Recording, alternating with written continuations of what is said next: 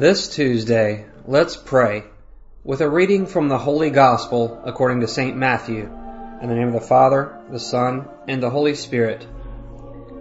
Then Peter came to Jesus and asked, "Lord, if my brother sins against me, how often must I forgive him? As many as 7 times?" Jesus answered, "I say to you, not 7 times, but 77 times. That is why the kingdom of heaven may be likened to a king who decided to settle accounts with his servants.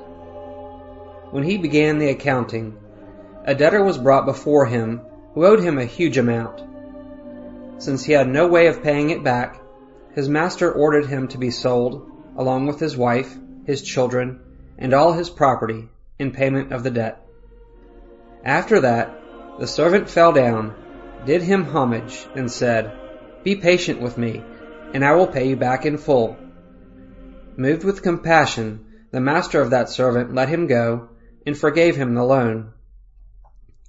When that servant had left, he found one of his fellow servants who owed him a much smaller amount. He seized him and started to choke him, demanding, 'Pay back what you owe.' Falling to his knees, his fellow servant begged him, 'Be patient with me, and I will pay you back.' But he refused. Instead, he had him put in prison until he paid back the debt. Now, when his fellow servants saw what had happened, they were deeply disturbed, and went to their master and reported the whole affair. His master summoned him and said to him, 'You wicked servant, I forgave you your entire debt because you begged me to. Should you not have had pity on your fellow servant as I had pity on you?'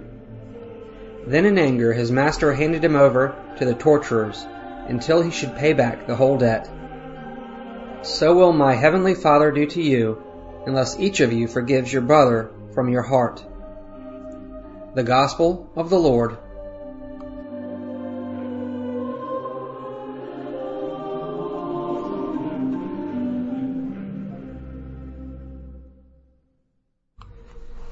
In this world, it seems that everything can be bought and sold, and without realizing it, we can gradually lose the sense of what's freely given, of the gift, of what's given without expecting anything in return.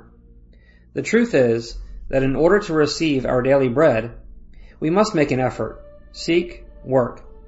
Nothing in life is free, and it's good to earn our daily bread by the sweat of one's brow. However, in our spiritual life, in the life of a disciple of Jesus, St. Teresa's phrase is very well turned. Everything is grace. Everything in life is free. Everything is a gift. Everything good that we've received. Did you know that? We mustn't claim credit. It's a gift, even when it seems we deserve it. That's why it's good to listen to Sunday's Gospel over and over again. If you knew the gift of God and who is saying to you, "Give me a drink," you would have asked him, and he would have given you living water. We mustn't forget that being a Christian means knowing the gift, acknowledging what's freely given, recognizing that we're loved, sought, and found by Jesus, even as sinners. Lent is a path of recognizing the gift, of recognizing what we presumably know. Now, do we really know the gift, God's gift? Do we pray tirelessly for this grace, for the living water that quenches our thirst? Today, we can't turn a blind eye to the gospel. It's not just one more reading. In fact, there are certain scenes, parables, conversations which Jesus had with his disciples that are more transcendental than others, that better convey the heart of Jesus' message. Today's the case, because the reading is concerned with what's most essential, with what we all need most, with what we cannot lack, forgiveness. Today's gospel is, on the one hand, a chant to God's goodness and mercy, and on the other hand, it's a slap in the face of our audacity to demand from God the very same thing we don't do for others, or that we often refuse to live by because we are forgetful, petty, or selfish. Peter's question suits us all very well. It's the question that we have all asked ourselves in the face of great pain. or when enduring the offenses we have all had to endure. It's the question we would have all asked Jesus if we'd been with him that day, don't you think? Didn't you ever ask yourself this? Do we always have to forgive? That's the key question. Does forgiveness have a limit? Or what is the extent of forgiveness?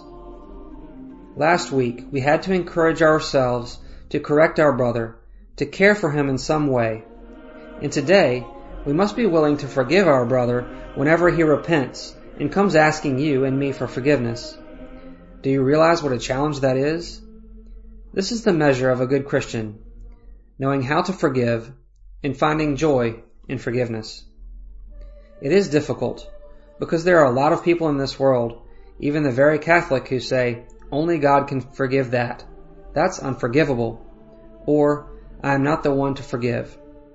Have you heard the phrases that are circulating around?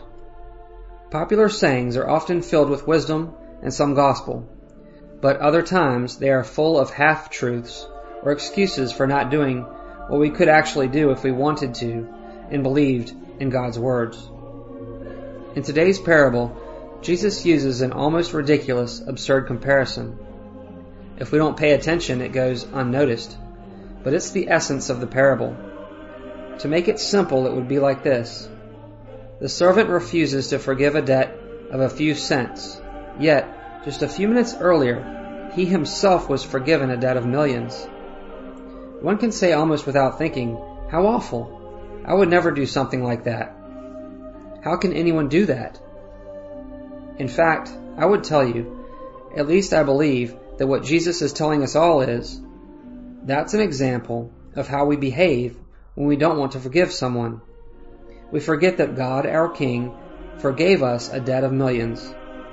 But if we're not ready to forgive, we behave like that forgetful servant. The distance between what God forgave us and will forgive us throughout our lives is so infinite that we can't understand it. We don't realize what has been forgiven to us or what is forgiven when, repentant, we ask for forgiveness.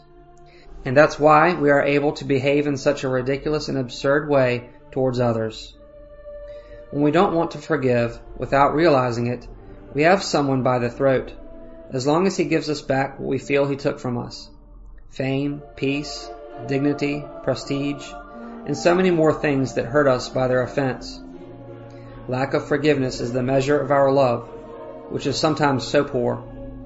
It is the measure of our inability to realize what God already forgave us even before we were born. That's why only the one who is able to feel forgiven is able to forgive everything, forever. Only the one who recognizes God's gift is incapable of denying that gift to others. Think of this as an equation that can be understood with reason, but not always with the heart. God loves completely. That's why He forgives completely. We measure out the love we give, and that is why we tend to drown others. So, what do we have to do to get out of this prison? We must recognize the gift of forgiveness that was given to us, and in return, offer it to others. May we have a good day, and may the blessings of our merciful God, the Father, the Son, and the Holy Spirit descend upon our hearts and remain with us forever.